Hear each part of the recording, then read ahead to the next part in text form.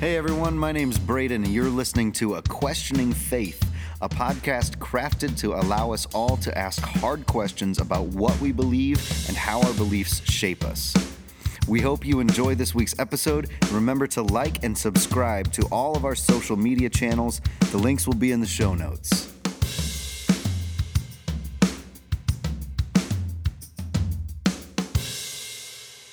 Well, hello, everybody. This is our fifth episode, I believe, of A Questioning Faith. Fourth episode. We'll figure it out. We're only 4 or 5 in, and I don't even know. So, this might be number 4 with John. Number 4 with John. Yes, this is the number 5 overall. Excellent. Number 5 overall. And like Braden said, welcome John Thomas Fuller, author of Enter Into My Rest, The Mysteries of Living and Dying Revealed. A Questioning Faith is exploring the deep questions of faith. And today, perhaps we're going to begin with a word association conversation and see how words impact our faith. And then we'll get to the main question that we'll be exploring today. So, used car salesman, first thoughts that come to mind. Slimy. Hidden agenda. Hidden agenda. Taxes. Tax evasion. Judge me because I'm a woman. I don't know anything about cars. How about politician? Ooh. I'm right, you're like wrong. Politicians better than used car salesmen? I don't think I'd say that. Try to run the country. So. How about mountaintop experience? Let's go. Fresh air. Amazing. Free. The ocean, the beach. Calm. Relaxing, calm. Warm. Yeah. Jesus. Love. Joy. Yeah. I bristle. Love and joy. Okay, I even bristle at Jesus. You even bristle at Jesus. I bristled just a little bit. I had to be honest about it. Yeah, tell me why. I don't know. I wish I didn't. But there was I don't know. There was just, I think it's because of our preview conversation where we said, here, let's grease the wheels just a little bit. And so I maybe knew, I think my anxieties got the better of me and said, I think I know where we're headed. And so knowing where we were maybe going and all of a sudden having that, just even hearing Jesus, I know what it might mean to somebody. Yeah. Your brother, for example. Yeah. Who has some anger at the church. What do you think he would say when he hears the word Jesus? I think he still would. He would still express the same things. Love, welcoming, all the things that John and Liz said before I bristled.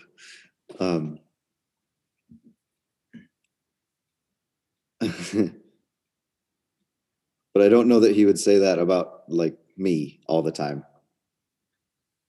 And I think that's where, with me being a person who is associated with Jesus, I don't live up to the name. And none of us does. And none when we can. True. It's true. And maybe, Braden, you just hit on the challenge of Jesus. In our society, let's say Western Europe and American society, because it's quite different in the Southern Hemisphere, Jesus has a connotation, perhaps a negative connotation with a lot of people because of the hypocrisy of Christianity, the hypocrisy that seems so visible in Christianity. And it just keeps coming. one of the prophets, I would say prophet, one of the great Christian teachers who helped me when I was first trying to understand who Jesus is Ravi Zacharias. And Ravi, Ravi, he's from India and is a really gifted speaker and storyteller.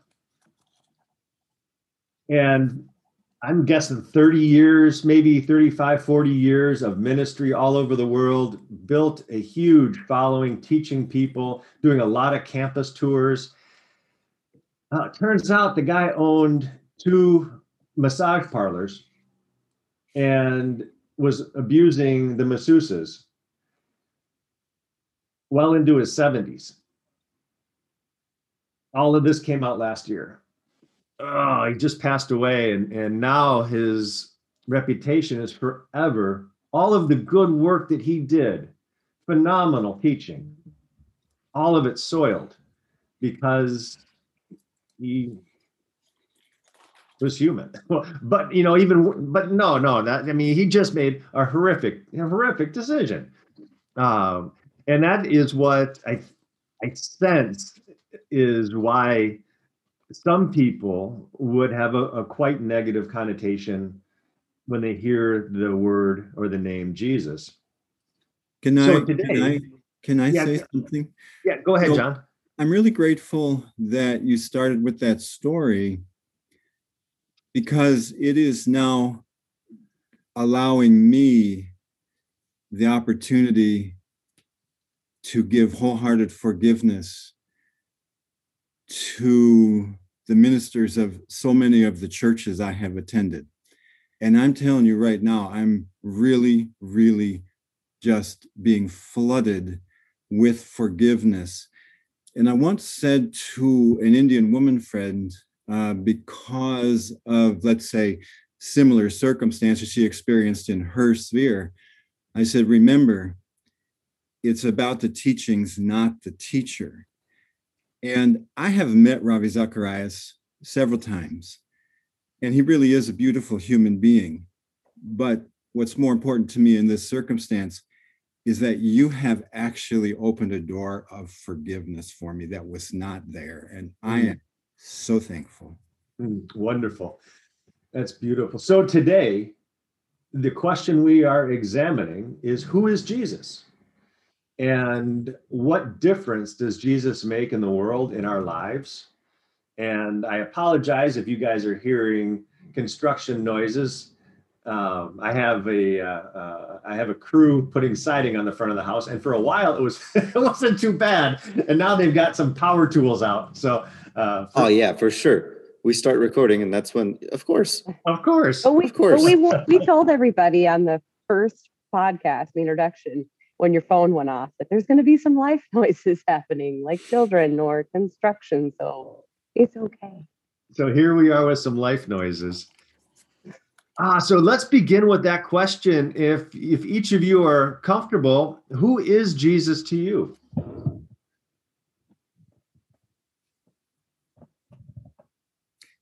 I'll happily dive in. When you sent the question over to me earlier in the week, my entire experience of Jesus, the man, and Jesus, Son of God, is colored by the fact that I had no theological foundation for at least 15 years. And consequently, I didn't have any mental constructs about who this guy is, what he represents, what he did for humanity. I resolved at an early stage just to follow him. And I'd been influenced by the Hindu path of devotion. And it's pretty clear cut. You do whatever your teacher tells you to do, because you know that that individual is only interested in your growth as a spiritual being. End of statement. And so Jesus had my trust. And that is one of the reasons why I only read the red letter edition of the Bible. I didn't want commentary. I didn't want another opinion. And it would probably be almost 20 years after following Jesus that I actually read Paul's letters, because I wasn't interested in what Paul had to say. I'm grateful that I did read him because I love him, but I followed Jesus all the way. And because I had not learned a theological construct, I feel that a lot of what happened to me, and I feel that Jesus' use of me in the world was a function of not having mental barriers to experiencing all of those experiences. Thank you, John. Yeah, so my experience is entirely, let's say, practical and experiential. Liz, how about you? I think in a young faith right now, I know that Jesus is God in human form, that that was God's experience, was through Jesus. And so we can't really relate to God because we're not God. And so to be able to relate to human form God, Jesus is our connection. And I have to be honest, I still have a lot of questions about that and how I work through that. Welcome to the club. Yeah. I'm getting more comfortable saying, yeah, I don't know, guys, because I'm finding that more people are able to resonate with me and say, hey, I don't know either. So I'm really glad you asked. So I'm going to keep asking. What you heard John say was when okay, John, I'm going to speak for you, correct me, but if you need to, when you first started exploring who Jesus was, you grabbed a red letter Bible and you just read the red letters. The words red letter meaning in a red letter Bible, the words of Jesus are printed in red. Oh, when I began exploring who Jesus was, I read a Bible that I will not read anymore because over the years, I discovered that it was a paraphrase, that it actually was somebody's commentary on the scriptures. But it's a place to start. And you move on and you grow and you learn. And it's exciting to look back and say, oh, this is where I was when I started. Cool. And now I've got some answers to questions. And the reason I've got these answers, I think, is because Jesus taught me.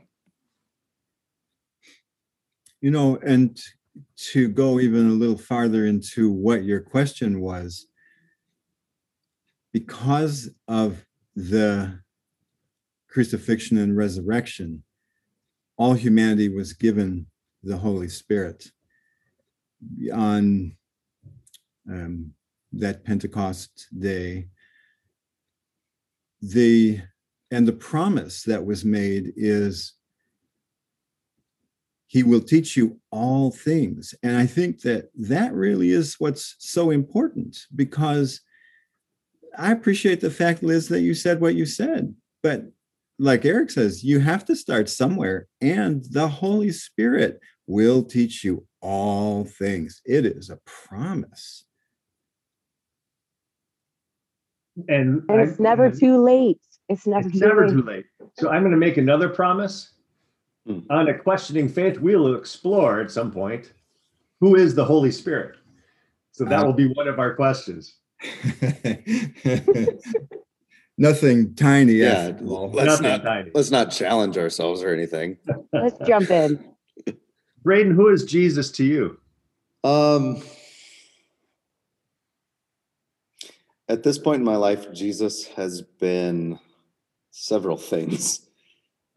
Jesus has been most consistently probably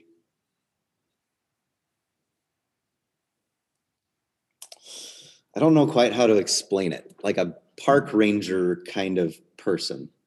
because I've been on what I feel like is this journey up and down these mountains, and we've been kind of using that metaphor to describe our journey. And I feel like, up and down mountains, you're taking trails, you're in and out of the woods, you're in and out of the bush. And I feel like all those times where I've wanted to like go explore some little nook of something, whenever I got lost, Jesus has always been the one that kind of popped out of the wherever and said, "Hey, we're over here. We're back this way. Come on.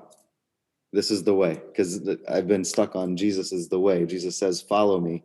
And so in that trail walking mentality, there's lots of little paths that we can go explore. And that's one of the wonderful things about being in a relationship with God, with the universe, with Jesus, is that we can explore those paths, but Jesus is the one standing there saying, when I'm lost, here's the way to come back.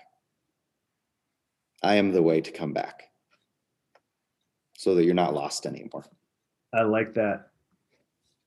Jesus, for me, I'm going to echo, John didn't say this exactly, but I'm going to say my rabbi, my healer, lover, revealer. Rabbi meaning teacher, guide.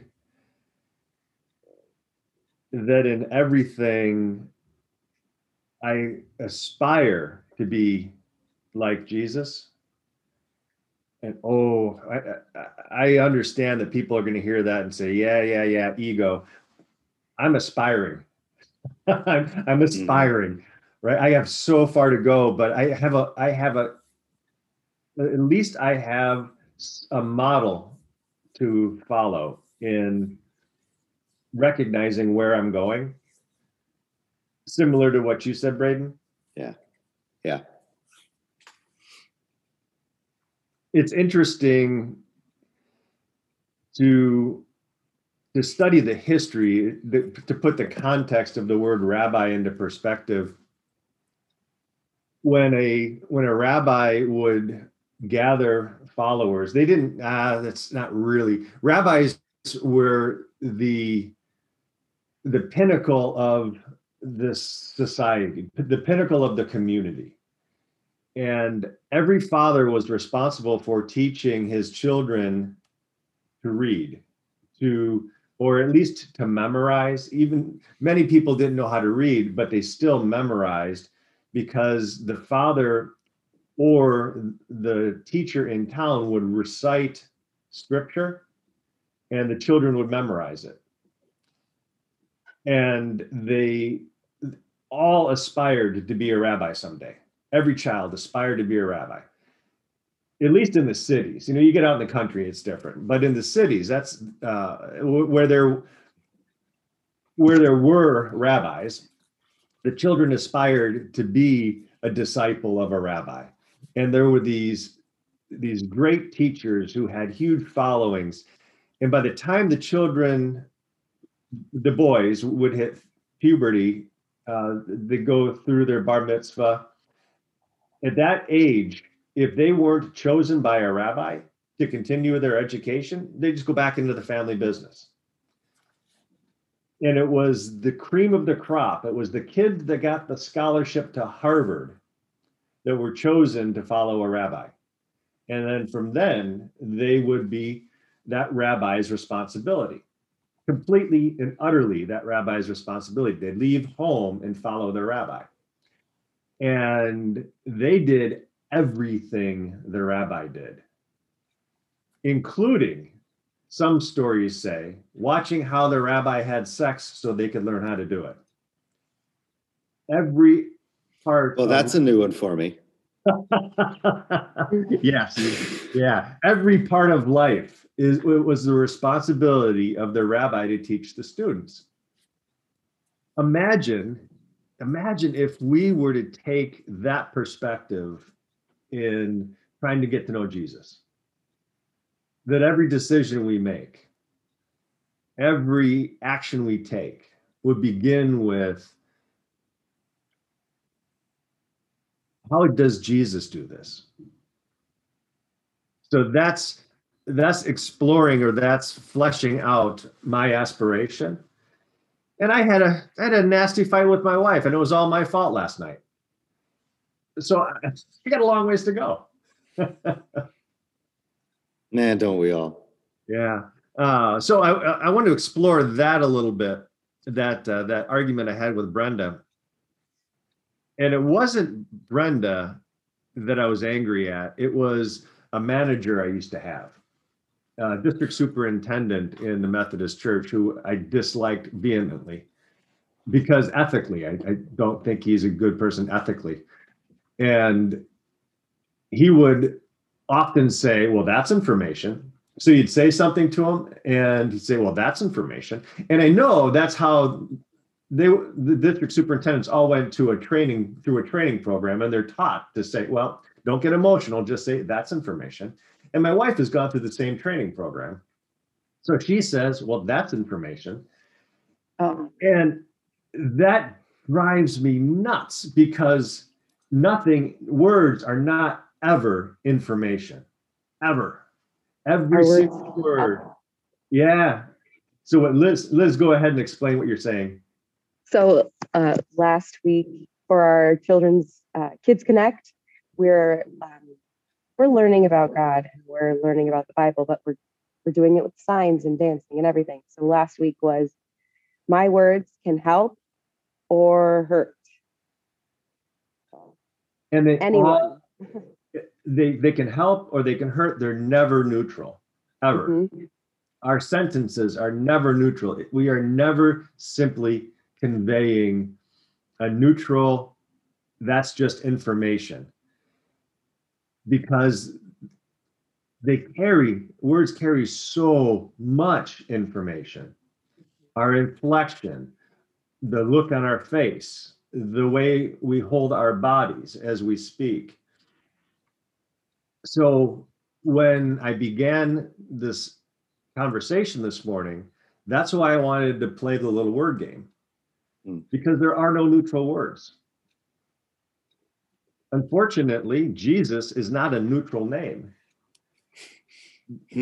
Jesus is, I'm not just offering you some information. Jesus was a human being who lived 2,000, however many years ago, and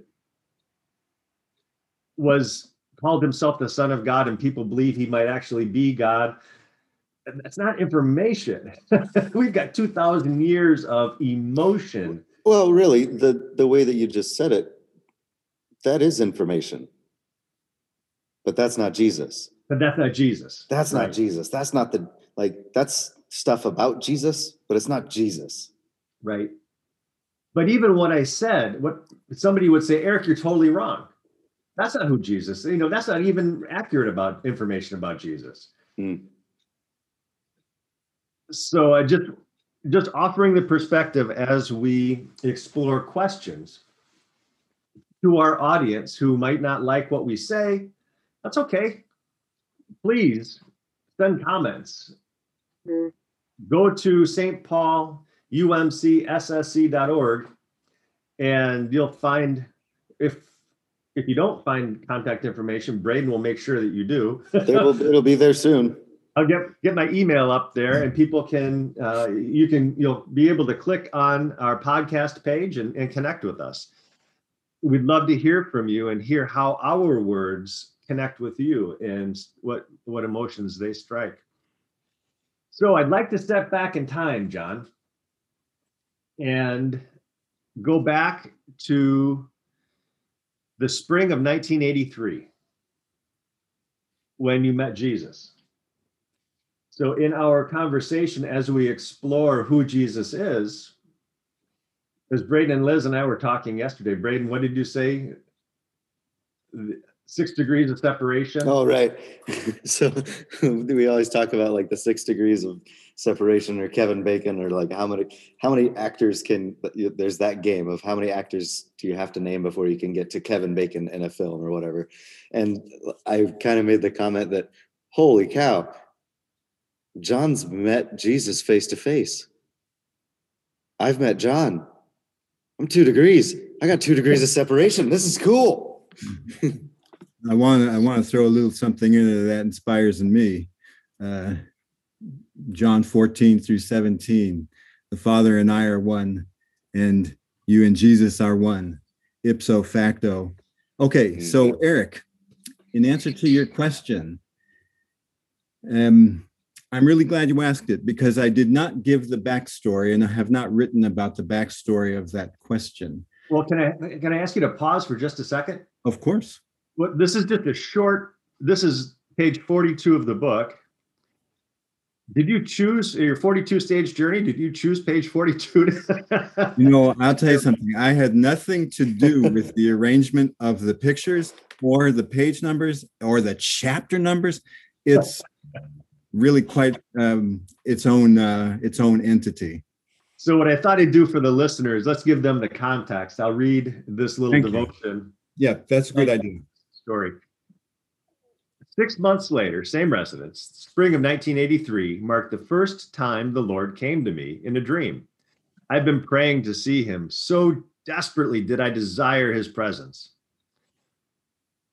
Now we enter the dream. Our Lord was sitting in a wheelchair. I was feeding him something with the texture of oatmeal, some of which dribbled from the corner of his mouth. Carefully, I wiped his mouth, at which point he allowed me to gaze into his eyes, those steady, gray, blue eyes, behind which the infinity of God's eternity shone calmly forth. I entered into the transcendent divinity beyond the face of the person and quickly lost self-awareness. You read beautifully. I love it. You're hired. The backstory of that dovetails with what I began with in terms of my path. And having had the vision that I had at that time, and I saw the comprehensive nature of God's reality. And of course, being very aware of the truth of the fact that each of us, at least to 1% of our natures, is in fact a spark of divinity. I began to practice the discipline of serving every human being as if he were Jesus. And I lacked discernment because I was very much a child at the time in my mind. But I was working at a nursing home, and I was treating all of the elderly residents of the home as I would hopefully treat our Lord, with all of the respect and love that a person in my situation could muster. So as I was feeding him what appeared to be oatmeal in the dream, and he was completely incapacitated there, what he was saying is, he was seeing what I was accomplishing. The actual encounter with him was probably just his way of bringing me closer to him and encouraging me on that path. It's a very difficult path, as we all know. Not everybody chooses to behave as the Lord, and it's very difficult to treat somebody who's choosing not to behave as the Lord would behave, as if he or she were that incarnation of God. But it is still to this day on my mind with every human interaction to the best of my ability. John, there is so much truth to what you said about the difficulty of the path. And I don't know if today is the day to explore this, but at some time it would probably be good to explore why in the world do I want to be a Christian? Because it's so crazy hard. And I'm not just saying crazy hard to follow Jesus. It's crazy hard to put up with the attitude and the negativity and the people who attack. And We were talking before we began about being called a heretic because we don't believe exactly what other people might believe. It's not easy. It is so not easy. You know, it's one of the things that I wrote in my notes about today's discussion.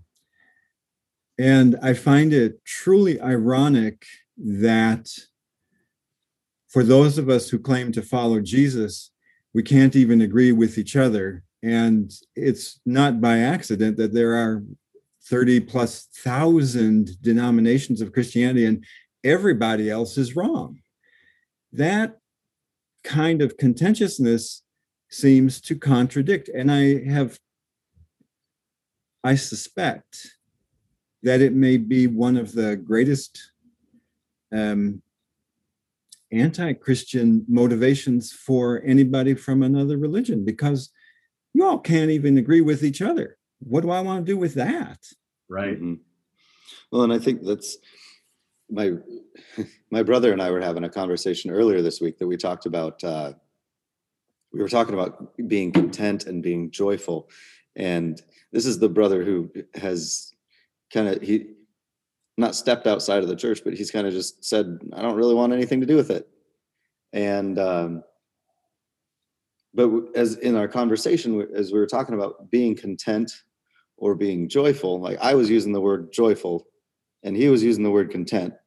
And as we kept talking and trying to one up each other with our words, we realized we can't one up each other because we're talking about the same thing. Like we're both trying to convey the same meaning. We're just using a different word. And so I think, John, where you're coming from is that, or one of the things that you might be trying to say, or I'm hearing, I don't know, is that until we can approach Jesus, God, with an understanding that my word for Jesus, my understanding of Jesus is just that. It is my understanding. Just like Eric, you know, we were talking that you've got the information that we're telling about Jesus. That information tells a particular story about Jesus, but it's not the story of Jesus in its entirety. And so, if I can approach my spirituality, my preaching, my music making, my everything that I'm doing, understanding that it's from my perspective of who Jesus is, and I could be proven wrong at any moment. I'm just being willing and open to say, I could have been wrong about Jesus the whole time. And being okay with that. Absolutely. Being willing to enter into the mystery instead of being certain. Mm-hmm. Peter Enns, E-N-N-S, for those listeners who like to read. Peter Enns, The Sin of Certainty, fabulous book. The sin of what? Oh, certainty. Sin of certainty. So there's another aspect of Jesus. Jesus gives me identity. He gives me my identity. He helps me to know who I am and whose I am. And over the past year, this COVID year, I have been hearing Jesus whisper to me frequently. Eric, how do you know it's Jesus? Somebody might say. Well, I don't know it's Jesus. It's just I pray to Jesus constantly and I hear these whispers, so I'm going to assume that's Jesus talking to me.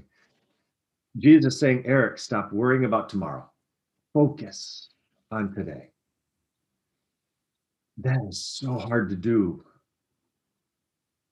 But my identity is being defined by Jesus, who is saying, trust me. Jesus is the one I trust. Couple of John, there's a couple more readings that I'd like to do from your book. Actually, I have a lot that I'd like to talk with you about. But how do you hear what I've just said about identity? Has Jesus given you your identity? Let us just say I aspire as you do. And he is my template. Excellent. How do you know Jesus is real? Somebody might ask. And you're asking that of me specifically. Of Liz and Braden, of you.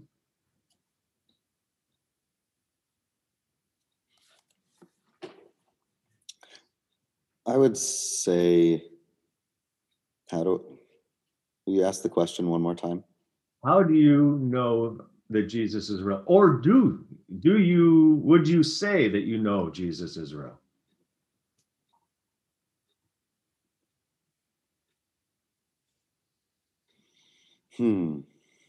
I think that I would say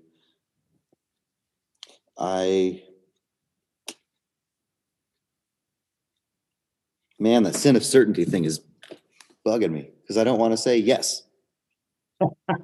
Now.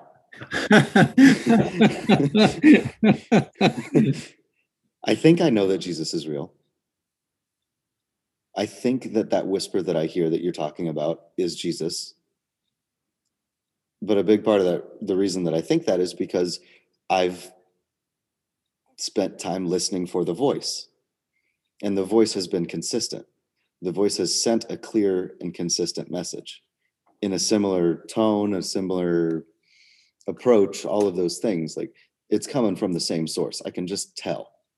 Kind of like, John, when I was first reading the book and when we first had a chance to actually talk, I said, as I'm reading your book, John, I didn't even realize it until we talked, but I was reading it in your voice. Like, there's just something about when you know the voice, when there's truthfulness in the voice, you know where it's coming from. I have to tell you, that is one of my number one objectives for writing it the way that I did. So good. So like, do I know Jesus? I'm mostly sure, but I'm still going to sit here and say I'm open to being proven wrong. That I think I know who Jesus is, but probably not completely. Liz, were you going to say something? I will now. Because the reason I asked is I wanted to kind of dovetail to what Braden was saying, and I thought I heard. Oh, yes. One of my favorite authors and scientists from the past is Carl Sagan, and Carl Sagan. There's another author, and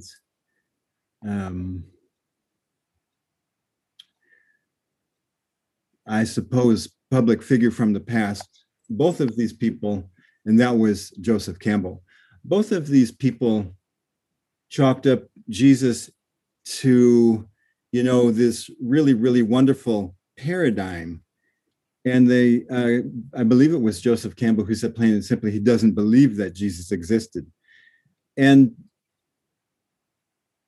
my takeaway from that is,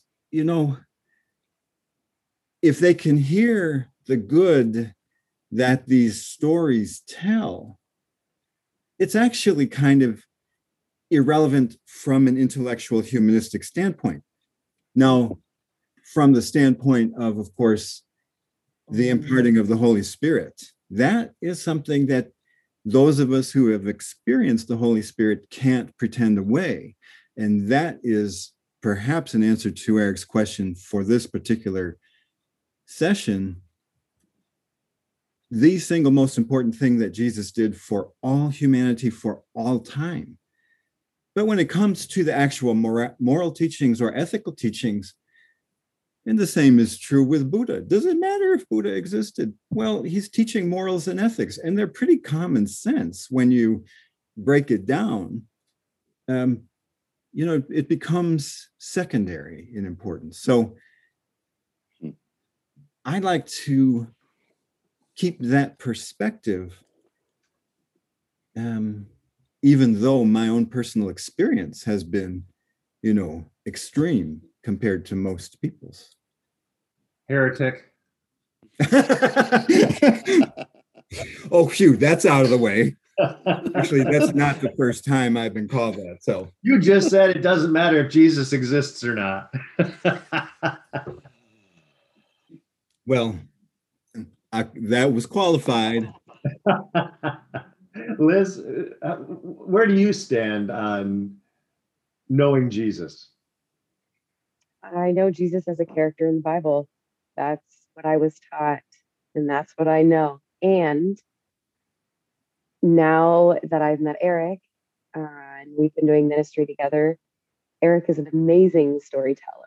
And Eric, in his sermon on Sunday, will put Jesus in a everyday situation, and it helps me to understand who Jesus is now, on top of going back into the Bible stories and really um, deconstructing that. We were talking about deconstructing Jesus at one point in our former podcast, but just kind of going back and why did Jesus act this way? And so for me, Jesus was a character in the Bible, a person. We sang songs about him, but I don't know him. Hmm. And I think in knowing who Jesus is, you have to build that relationship, just like you get to know anybody. And with, with your help, I'm learning really who Jesus is and picturing Jesus in my life now. Because it's really hard for some people to look in the Bible and relate to that, Mm-hmm. just reading the words. So when we're able to really understand the context and what really is could be said as opposed to what you're reading, and then apply it to your life now in finding Jesus and how Jesus would act in this world that we're in now. I think that's the Jesus that I know, and that I am every day getting to know who Jesus is. I am so glad that you phrased that the way you did, getting to know Jesus, because it is a relationship. And my mantra in ministry is the kingdom of God is not a place, it's a relationship. And maybe the more positive way to say that is the kingdom of God is a relationship, period. And just let it fall like that, because we've been trained in American Christianity that the kingdom of God equals heaven, that's synonymous with heaven. And it just isn't. The kingdom of God is a relationship, and that is biblical. And there are so many things you don't know about Braden, and Braden doesn't know about you, and I don't know about Brenda, even though we live together. I've been married to Brenda for 28 years. Ooh, I hope I got that right. I was going to say that was a big pause. And there's so much I don't know about her. We're still working on that relationship. So why would it be any different with Jesus? Exactly. Okay, John, a relationship and what Jesus does for us. Page 43.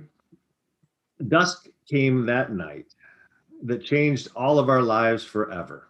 We children went to bed, and when the whole world relaxed, the shadows of the trees, gently rustling leaves, danced on our bamboo roll blinds.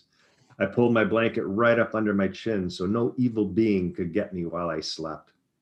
That night was unexceptional in every way until, that is, my mom died. I heard the whispers of Jack and his wife, co-workers of my dad, who'd driven all the way from Brigantine Island to stay the night. I heard the sirens whining into the distance as they took my mother to the hospital in the community to the south.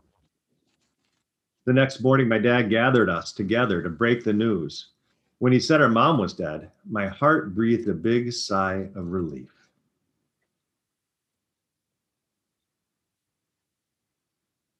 So from there, in that point of your life to where you are now, what has Jesus done for you?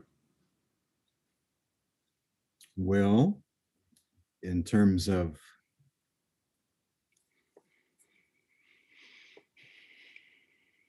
shall we say, counseling, I have had the good fortune to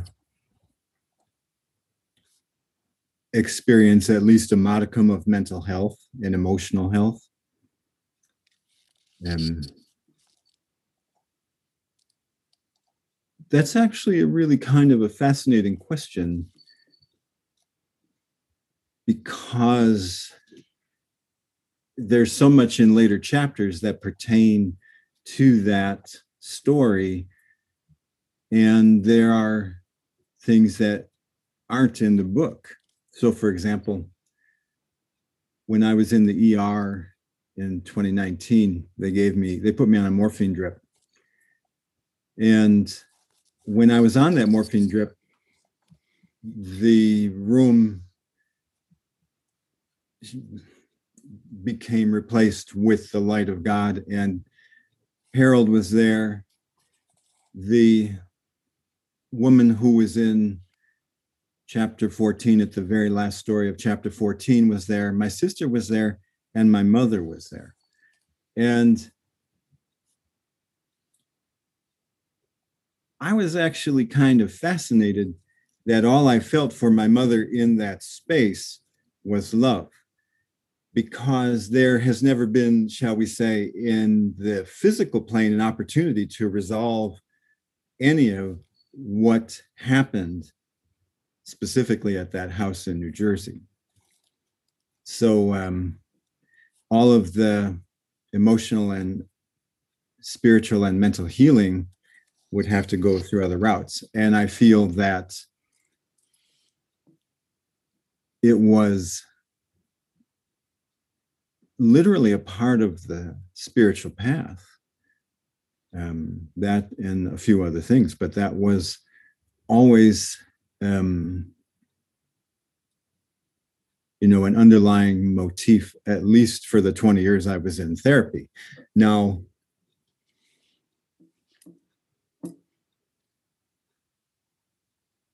what is very interesting is about having encountered my mother in that context, I felt that there was no need to forgive. In fact, given my mother's story, it would have been very difficult for her to have been different from who she was. So the forgiveness had already happened in my heart, such that in then that context in 2019, there was complete unity of just unity. So I don't know if that answers your question. Oh, absolutely, because you're describing another aspect of Jesus's character or identity, healer. Reconciliation is very, very big. There in that same story in which you wrote, and I want to focus on this because I know there are so many people, and hopefully God will connect these people to this podcast, to you, to this book. So many people who are desperately in pain, emotionally, not just physical pain, but emotional pain. And the pain that you write about here, I have an adopted child. So I know this pain incredibly intimately. The pain of an adopted child who hits the teenage years and they cannot bring their minds, they cannot comprehend why mom gave me up. The pain that can be caused in a broken relationship with a mother at a young age is pain that we can't resolve by ourselves. An example, this is from page 44. Once I was grieving the fact that my mother, who'd become so hard of heart, had never said, "I love you" to me. As I customarily did before going to bed, I prayed. That night, I petitioned God to take away my emptiness. Early the next morning, Ananda Maya Ma visited me for the first time. There in my bedroom was her presence as she filled me with golden light. That was not a yellow light or a metaphoric light. No, it was an all-pervasive metallic gold light, and my heart was filled with the joy of the knowledge of a mother's love. To this day, my heart tangibly softens when I look into Maya's face, Ananda Maya's face.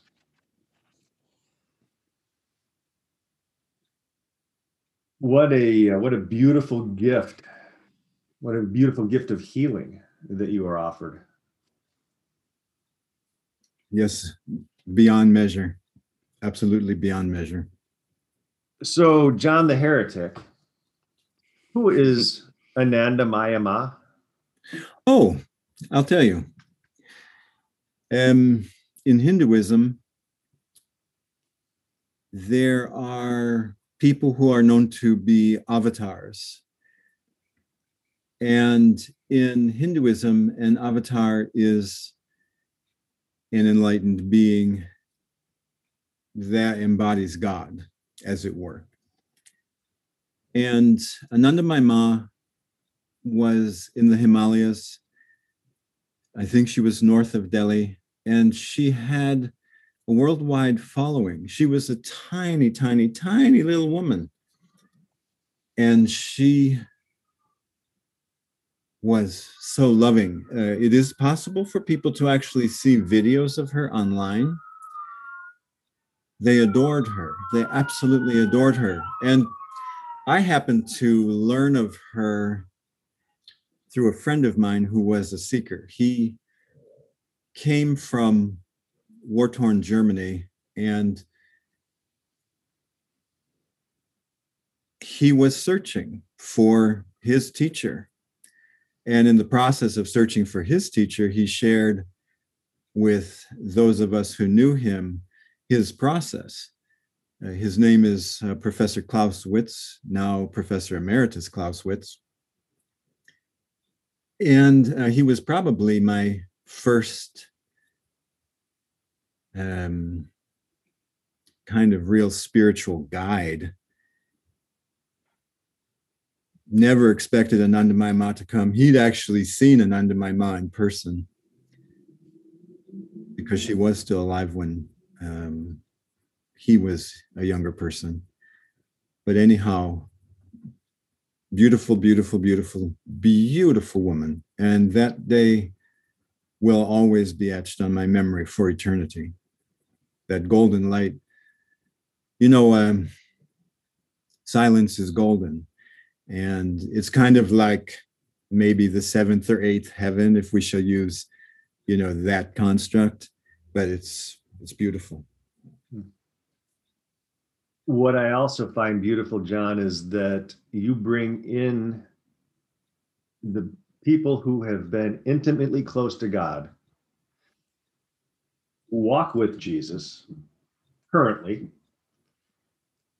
as we are told in, as Jesus himself said to the Pharisees who challenged him, Abraham is, Moses is, Elijah is. they didn't die and disappear. They still exist, and they still walk with me.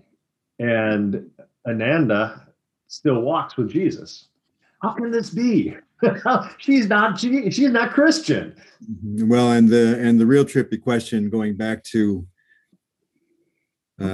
Jesus' reality, is I know people to whom he has manifested in the flesh. So even the fleshly Jesus still walks the earth for his own purposes or for God's purposes. I can't explain why or why not, but he is still here. And this is another question, and I can't wait to explore this with Braden and Liz too. I don't know if they've ever heard me say this, but this is heresy. Eric the Heretic. Eric the Heretic is going to speak. This is my favorite stuff. So we are told, and this is one of the reasons I don't use creeds in worship, partly because the creeds that we have in the Christian tradition are man-made creeds written 400 to 1200 years after Jesus died. And they aren't words that Jesus used. Jesus will come again to judge the living and the dead. I don't believe it. He's already here. He's here right now judging me every moment, every action, every thought I have. I have a judge who says, Eric, seriously, come on, dude. Mm. Or as Braden would say, man, what are you doing?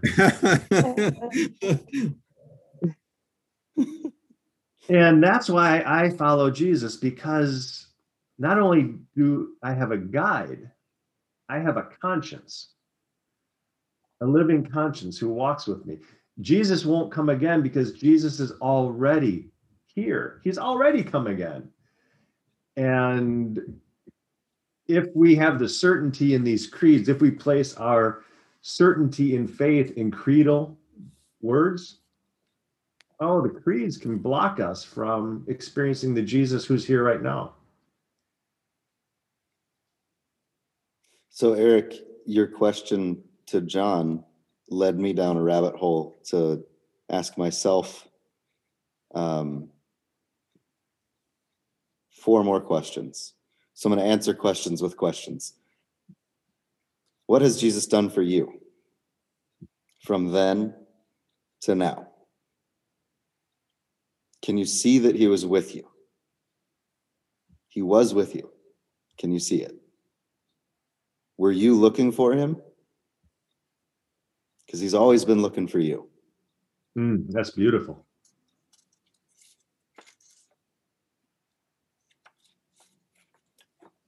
There is a poem from the late 1800s, and I can't remember who wrote it, but anybody who's listening can Google search it and you'll find it. It's called The Hound of Heaven. And the poet equates God to a bloodhound who will never get off the track, chasing us down, never going to leave us alone. The hound of heaven pursuing us. That's the Holy Spirit haunting us. The Holy Spirit haunting us. Yes. Yeah. So that's what I thought of when I heard you say he's looking for you.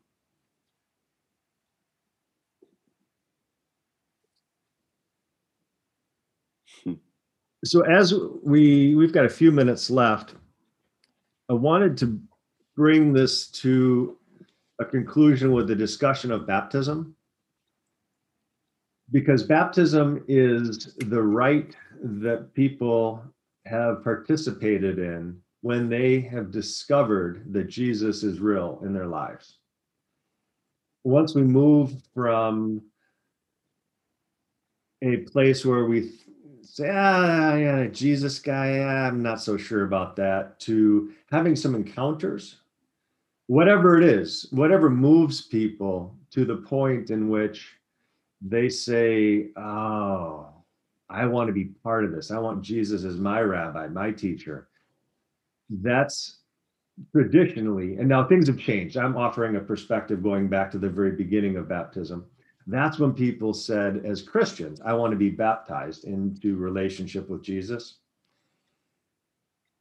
And I read this recently, and I've shared this with Braden and Liz. I've shared it with my congregation in a sermon, but this was one of those stunning aha teaching moments for me. There's my favorite commentary on the Gospel of Mark is called Binding the Strong Man. And it's fairly readable. I'm going to say it's fairly readable, but every time I say that, people take my books and they call me and they say, Eric, I can't make it through the first page. So I find it a very readable commentary. I think it's incredibly well written and not too scholarly. And in it, Chad Myers is the author, and Chedmyers. He quotes somebody, and I can't remember who he's quoting. This wasn't Chad's idea, but he quoted it, that Jesus is and so I'm answering this is a question that pastors in the Methodist Church, where we have to go through a oral examination and answer a whole series of questions before we're ordained. And one of them is, what are the sacraments? Define the sacraments. And Liz, I offer this to you. Life is constantly learning. Jesus is constantly teaching me. Every day I'm learning something new. So I'm 7 years into ministry. I don't know how many baptisms I've done, a lot. And now I'm still learning what baptism is. Chad Myers wrote in baptism, why did Jesus have to be baptized? That's a question that so many people ask. It's even in John's gospel. I think it's John's gospel. Why do you want me to baptize you? John the Baptist says, you should be baptizing me. And Chad gives us the answer. Jesus is the only person who was baptized into the water. Everybody else has been baptized in the water. Baptism is an outward and visible sign of us dying and being raised again, that the old person dies in the water the ego dies in the water and the new person rises again. But Jesus is the only one who truly was baptized into the water, and the old Jesus died, and the new Jesus, 100% committed to God, 100% devoted to God. Father, not my will, but your will be done. And he meant it, and he did it. That's the Jesus that came up out of the water. And then the Holy Spirit, like a dove, settles upon Jesus, and God says, "You are my beloved. With you I am well pleased." And Chet offers the perspective that those words came because Jesus truly, truly gave God everything in that moment, and then followed through on it. We go into baptism, whether as an infant or as confirmands or at any point in our life, we go into baptism and we come out of that water with good intentions, but we truly haven't died to self. And in the Methodist faith, we spend the rest of our life being sanctified. We call it being sanctified, but really, truly, we're constantly in the process of being born again. And that's one of those words I wanted to throw out earlier, because born again has such negative connotations for me because of the evangelical use of it. But truly, and Liz, I was listening to that video or the audio that you and Braden recorded, and we'll have to explore that in a podcast someday. Liz was talking about a very, very difficult birth of her daughter. And that birth took 24 hours. 26. Liz? Yeah, 26. 26. We are the babies stuck. We are the babies with the head out and stuck. And slowly we are being forced into the world of God. And it takes our entire life to be born. How's that for a metaphor? Can I just jump in here for a second? Absolutely. Can I just jump in? You know, Harold once said something to me that I did not get at the time. And we were sitting across the table in his converted tool shed. And he said, if a snake sheds its skin too early, it will die. And I was like, okay. But the reality is that God's time is always correct, period. Whether it's a lifetime of learning or whether it's instantaneous, really doesn't matter. It's in his time, and it will be correct, and he will make you into the person that he wants you to be. John, thank you for that. John Wesley said very similar. He said that it is possible that somebody might achieve Christian perfection instantaneously. And by Christian perfection, he meant what Paul wrote: it is no longer I who live, but Christ who lives through me or lives in me. You know, when we get to that point where we see the world with Christ's eyes, that's what Wesley called Christian perfection. He says it's possible for somebody to instantly become perfect in Christ, because God can do anything. Just I've never met anybody where that's the case. I've been working on it for almost 40 years right now, okay? Almost there, right? That's because I'm going to die. So would you take a moment and tell the audience who Harold is? Thank you for asking. So when I was a young man, Professor Emeritus Klaus Witz was friends with Harold. Harold was a carpenter from Washington State. I won't get into a huge number of stories, though I could share lots.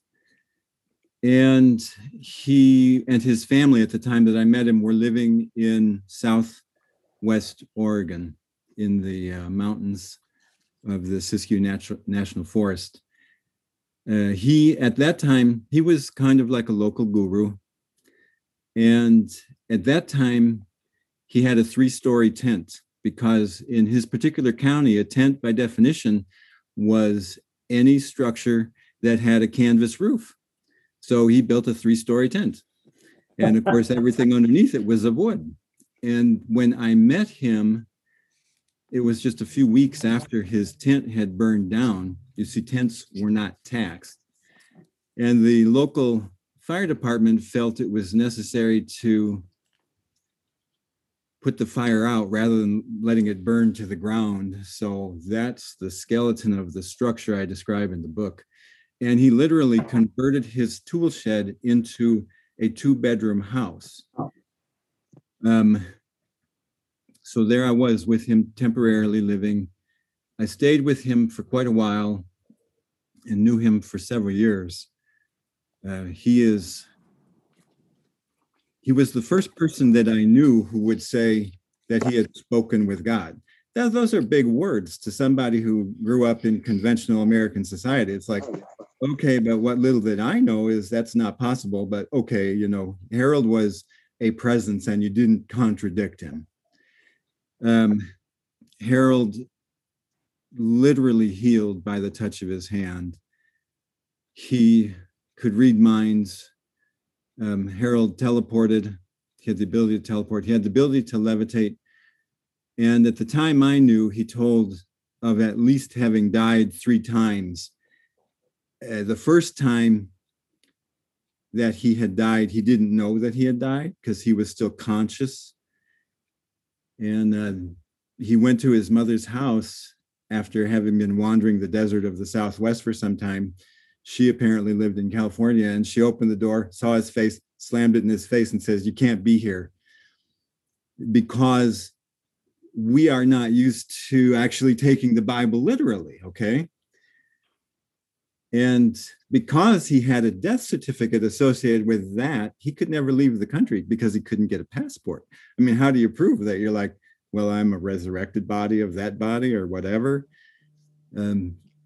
So Harold was my first teacher.